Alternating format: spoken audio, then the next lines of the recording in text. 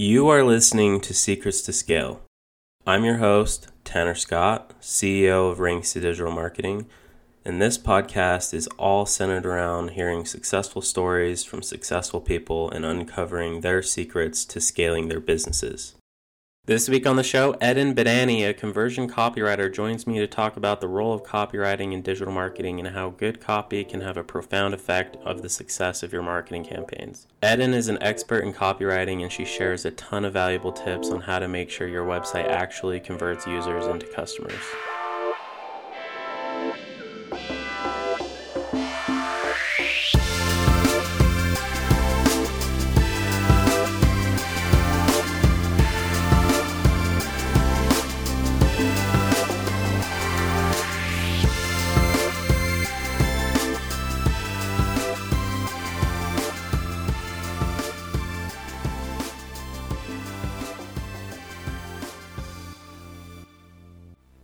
Welcome to the show. I'm super excited to have you. Go ahead and introduce yourself to the audience. Hi, my name is Eden Badani. I'm a conversion copywriter. I specialize in high converting ads, landing pages, and website copy for SaaS and tech and some direct-to-consumer businesses. Awesome. So how did your career get started in copywriting? Well, I didn't actually start in copywriting. I started about 10 years ago in direct sales. So I was walking the beat. I was doing telemarketing, door to door. I was doing direct selling with product demos and all of that kind of thing, which was really funny because it was kind of the opposite of what I studied at university. I studied anthropology and sociology, and then so the short story is that I was looking for a job over the summer, and a friend offered me to join there, to become a salesperson with them, and I ended up loving it. So that became the job, and so then I was writing the sales scripts, I was writing the pitches, I was writing information packets for the products and things like that. And then we were using those same scripts to actually train other sales reps. And then once we moved to Israel, so I was actually writing copy for a long time before I even knew it was actually called copy. And that it was a separate industry as well. So then actually when we moved to Israel, and I was looking for a suitable job where I didn't have to spend 10 hours a day on my feet selling, I actually realized that I could take that same selling and writing skills and actually just apply that online. And I've been doing that for over 5 years now. Awesome. It's pretty amazing. We have this idea of what we're going to end up doing in life, and then, an opportunity comes up and suddenly everything we thought we knew completely shifts, and we find something that we really like, right? Mm-hmm. So what would you attribute your success to? That's really hard to say, because for the first kind of, and I'm being completely transparent, the first kind of 3 to 4 years of this, it was a struggle. I started out like most people, because they don't know where to start out. So I started out with a content mill. So we were working like $15 for a web page, $18 for a web page. At the same time, it was like, wow, if I could do 40 web pages a week, I can make a decent living. But of course, it doesn't work out like that. So I think it's a lot of it is just putting in the work. It's just putting in the work again and again and again. Just trying to keep polishing your skills and just trying to keep pushing yourself to get better.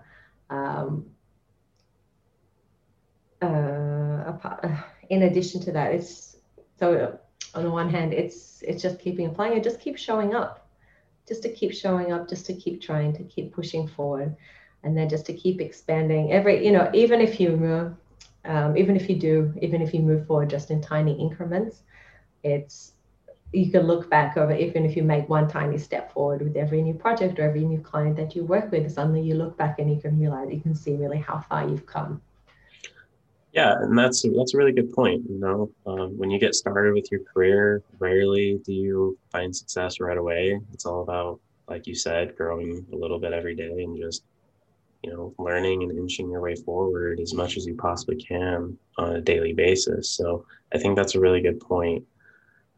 So let's get into a little bit more about what you do with copywriting. It's really just strategic messaging that speaks to a prospect's needs, right? What impact do you think studying anthropology has had on your copywriting success? And so actually that's a really good question. I was discussing this with someone the other day because anthropology, the core of anthropology is that it's teaching you critical thinking. It's actually teaching you to see the world through someone else's perspective. Not judgment, not judging, not being judgmental, not trying to be manipulative, not trying to abuse that relationship, but to actually just try and communicate with someone on a really deep, intense level. So what anthropologists used to do, just to fill in that gap there. So what anthropologists used to do is they used to go and conduct what's called ethnographic study. And ethnographic study is where they used to go out to remote communities to actually try and find and try to learn and understand about these people. So they collect both qualitative data and quantitative data. So what they do is they wear the same clothes as the people or the tribe that they go out to investigate. They'd eat the same food. They basically become a member of the tribe. And some of them, crazy things, some of them married into the tribe. Some people or they offered them offered them to get married and become an actual part of the family or of the tribe. And so they would conduct this research within the same environment that their subjects were actually already in. So it was very natural. So they were able to really get this deep understanding of how they looked at the world, how their culture, how their language, how their food, their dress, their finances, how everything kind of shaped the way they look at the world and the way they perceive things, from old technology things and from new things that would come in from the outside. And then it's kind of taking that perspective back and then comparing it to what you know. And so not being judgmental, but saying, okay, so this is how they see the world and this is why they think A, B, C, and D. And then just trying to understand it and then actually drawing on that good communication to actually help, in some cases, to help create positive change where it's needed. In some of those instances, and it's something really powerful. So in terms of copywriting, what you're always trying to do is you're trying to write for the customer's perspective, and so it actually gives you gives you this really uncanny ability to actually see kind of the copy from someone else's perspective as you're writing it. Which is really powerful in terms of making sure that it's directed towards the customer. It's not just coming from like the company's perspective, like top down. It feels like you're talking to a friend at a party rather than someone is just, when the boss is calling you into their office to talk to you. Yeah, right. It's about, showing empathy towards their perspective, like you mentioned. So I think that anthropology actually probably set you up for a whirlwind of success in copywriting. Would you agree with that? It feels like it. It's not what I would have expected, but I think it's definitely been an advantage. Awesome. So, I think that a lot of marketers and businesses really overlook the power of good copy, especially when it comes to building landing pages, typically for a sales funnel. Do you think that the copy or the design should come first with a landing page? That's a really good question. And it's always going to be the copy. I wish I was a designer. I wish I had those mad skills, but I don't. But because usually the copy drives the structure of the page. So you need to know what messages are going to go on the page before you can actually build a structure around it. So there's a lot of great landing page templates out there. There's a lot of fancy things. There's a lot of amazing things that you can do with landing pages. But in terms of making sure that the right messages are in the right place, where you need to use copy and where you can use media, images, videos, GIFs, everything to actually support the copy, where that needs to come usually from the direction of the copywriter, to make sure that it's best, kind of make sure that the messaging flows in the right order and actually to help facilitate conversions as much as possible. Yeah, and I completely agree with that. So we build a lot of websites with our agency, and we always do the copy first, whether it's us producing the copy or it's the client. I think what typically happens is if you do the design first, then you're stuck trying to make the copy work for the design, and you end up with, either a lot of fluff that you didn't necessarily need, or, just some really unnecessary copy in there, or maybe you were just trying to fit it in a certain box and it doesn't really make as much sense as it possibly could. So things like that are really important. Um, what do you think are some elements that most people forget to include on their landing pages? I think, especially for landing pages, I think it's kind of a pain problem section. Because again, it doesn't matter if the landing page is for hot or cold traffic. Just identifying or calling out again the pain or problem that it actually solves, like calling out really clearly what they're struggling with and how this is best positioned to help solve that pain. Even if they're already extremely aware that they have a pain and they're proactive about it, or they're currently using a solution for it, it helps people understand how your product fits into their lives, simply because the products that we make, they're great, they're fantastic, but they're always a means to an end. They're not an end in itself.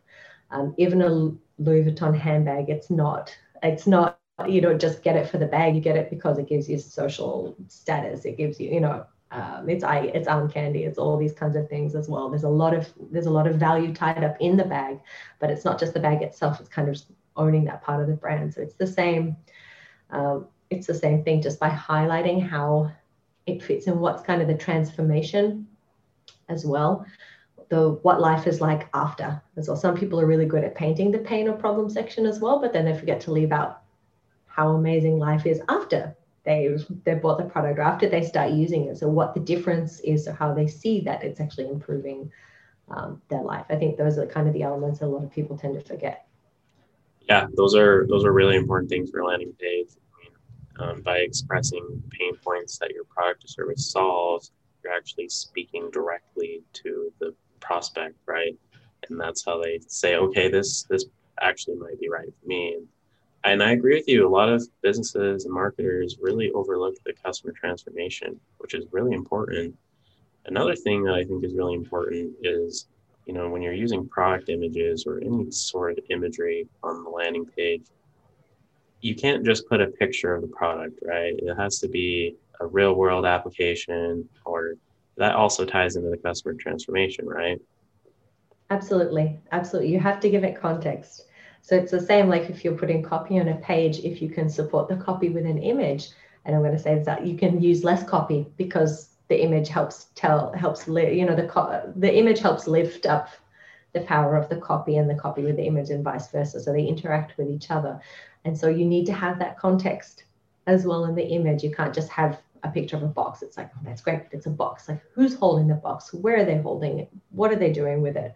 What's kind of that experience, in an unboxing video? It's not just, oh, here's a box and here's a nice product. It's like, what's actually going to happen? How do the expressions on people's faces, what happens when they open the box? What's going on? These emotions, all these crazy things. Yeah, and then also another thing that I think gets left out a lot is, what's the process of purchasing the product or the service, right? I mean, if you lay out the steps really easy to understand, your conversion rate's going to dramatically increase, right? Absolutely. I think we all in this digital age, we all know what's behind a CTA button. We know it's a button. We know it's called a CTA button. Like, everyone knows, oh, it's a CTA button. That you click on it, that you're going to go somewhere else. But a lot of people forget what to tell people what happens after that button. Like, what happens? Where did they go? Where do they go in the terms of their process after they click on it? And that as well, definitely is one thing that sometimes people forget. They say, apply now. And it's like, so what happens if I click the button to apply now? If you're applying for something, what happens if I click order now? Where do I go? Do I get taken to a checkout page? Do I go to the website? Do I go to, am I taken to a form that I have to fill out? That's going to take me 10 minutes to fill out. It's going to take me 1 minute to fill out. Is someone going to call me on the phone? Like, actually laying out just the process of what's going to happen, even if it's just a one-line mention, like a one line of micro copy, just to actually have that context, so that reduces any risk for them in terms of clicking the button. So they go, okay, so I know what's going to happen next.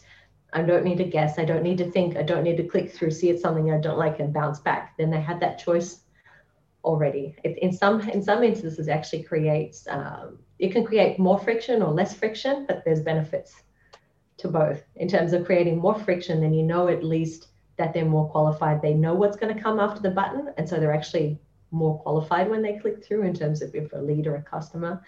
So there's a lot of different ways that you can play with that. Yeah, I completely agree with you. I see websites, everyone's on websites all day long, right? I see a lot of companies kind of just like not being very transparent about certain things. And that's because they want a really high conversion rate, right? But like you just mentioned, they may not be qualified when they come through. So it's really important to say, hey, if, for example, we do websites, we don't have pricing on our website, right? So a big tool that other agencies use is like, we work with budgets starting at 5K or something like that. And that alone, yeah, your conversion rate is going to go down, but the quality of the leads you're going to get are going to be way better. 100%. So it's like exactly like that. You could put you could write on the CTA button, like click here and you get $100. You're going to have 100% conversion rate. Everyone's going to want $100. But if there's not $100 waiting for them on the page that comes after, you're going to have 100% bounce rate. It's, no one's going to stick around. They're going to be like, oh, this is just going to leave. So it's exactly like that. Just a small line of microcopy can really help qualify the leads. So you're actually strategically reducing the conversions at the top of the funnel, but then it means by the time they actually get to them on a call or actually speak with them or actually in the sales process, they're actually much further along. You actually have a higher close rate or the higher quality of leads coming through that are much easier to close.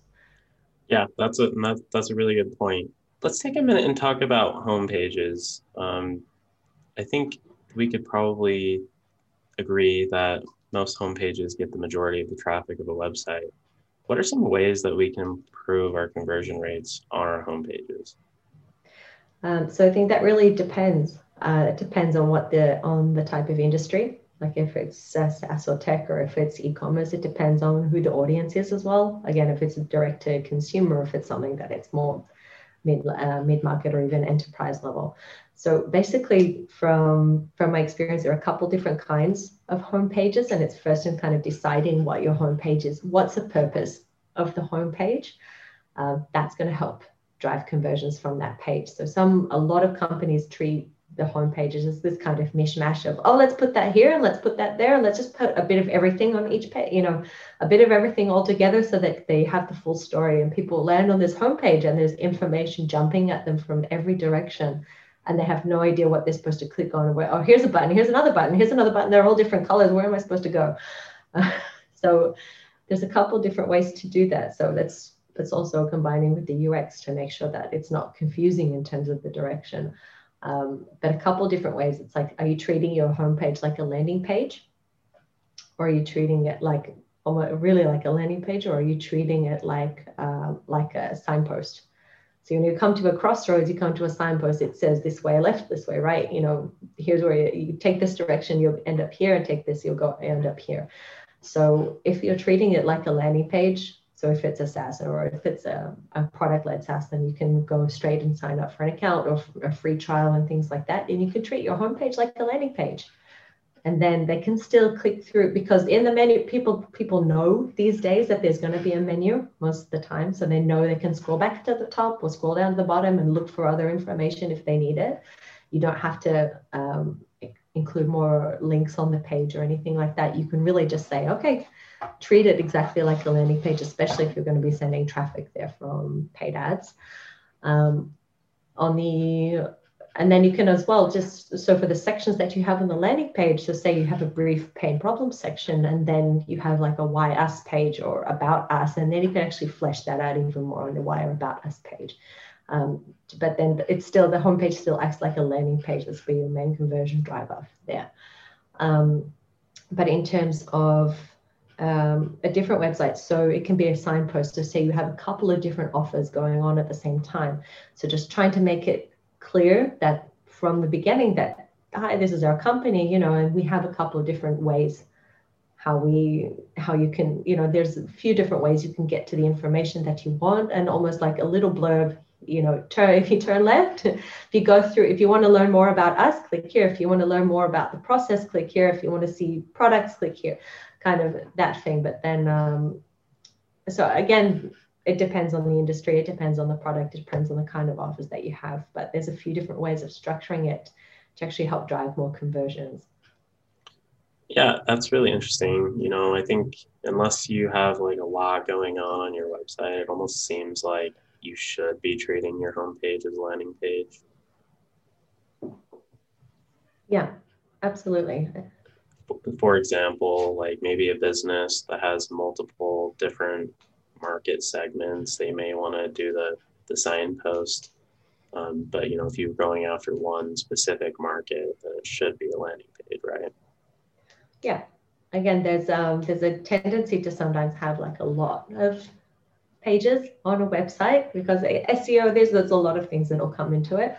But at the same time, sometimes you don't as well need so many pages if you can explain it in fewer pages or less pages. So there, again, if you can, the homepage can act as a landing page, and then it can do a lot of the heavy lifting for you in terms of conversions. Again, unless you have a lot of different offers, and then you can send them to direct pages for those different audiences or those different use cases, for example, for the product. Awesome. So what's one piece of advice that you could give anyone looking to improve their copywriting skills? I would say practice. Just keep practicing. The more it's a skill, and it's like a muscle. So the more you work at it, the better you'll get at it, just because you keep practicing, just by keeping on trying. I think that's probably the strongest thing. And even a lot of the old school copywriters will tell you, go sit down, take out an old print ad and copy it by hand. And then just copy it out by hand, actually word for word, because then you get to learn. You learn by doing, not just by reading and studying.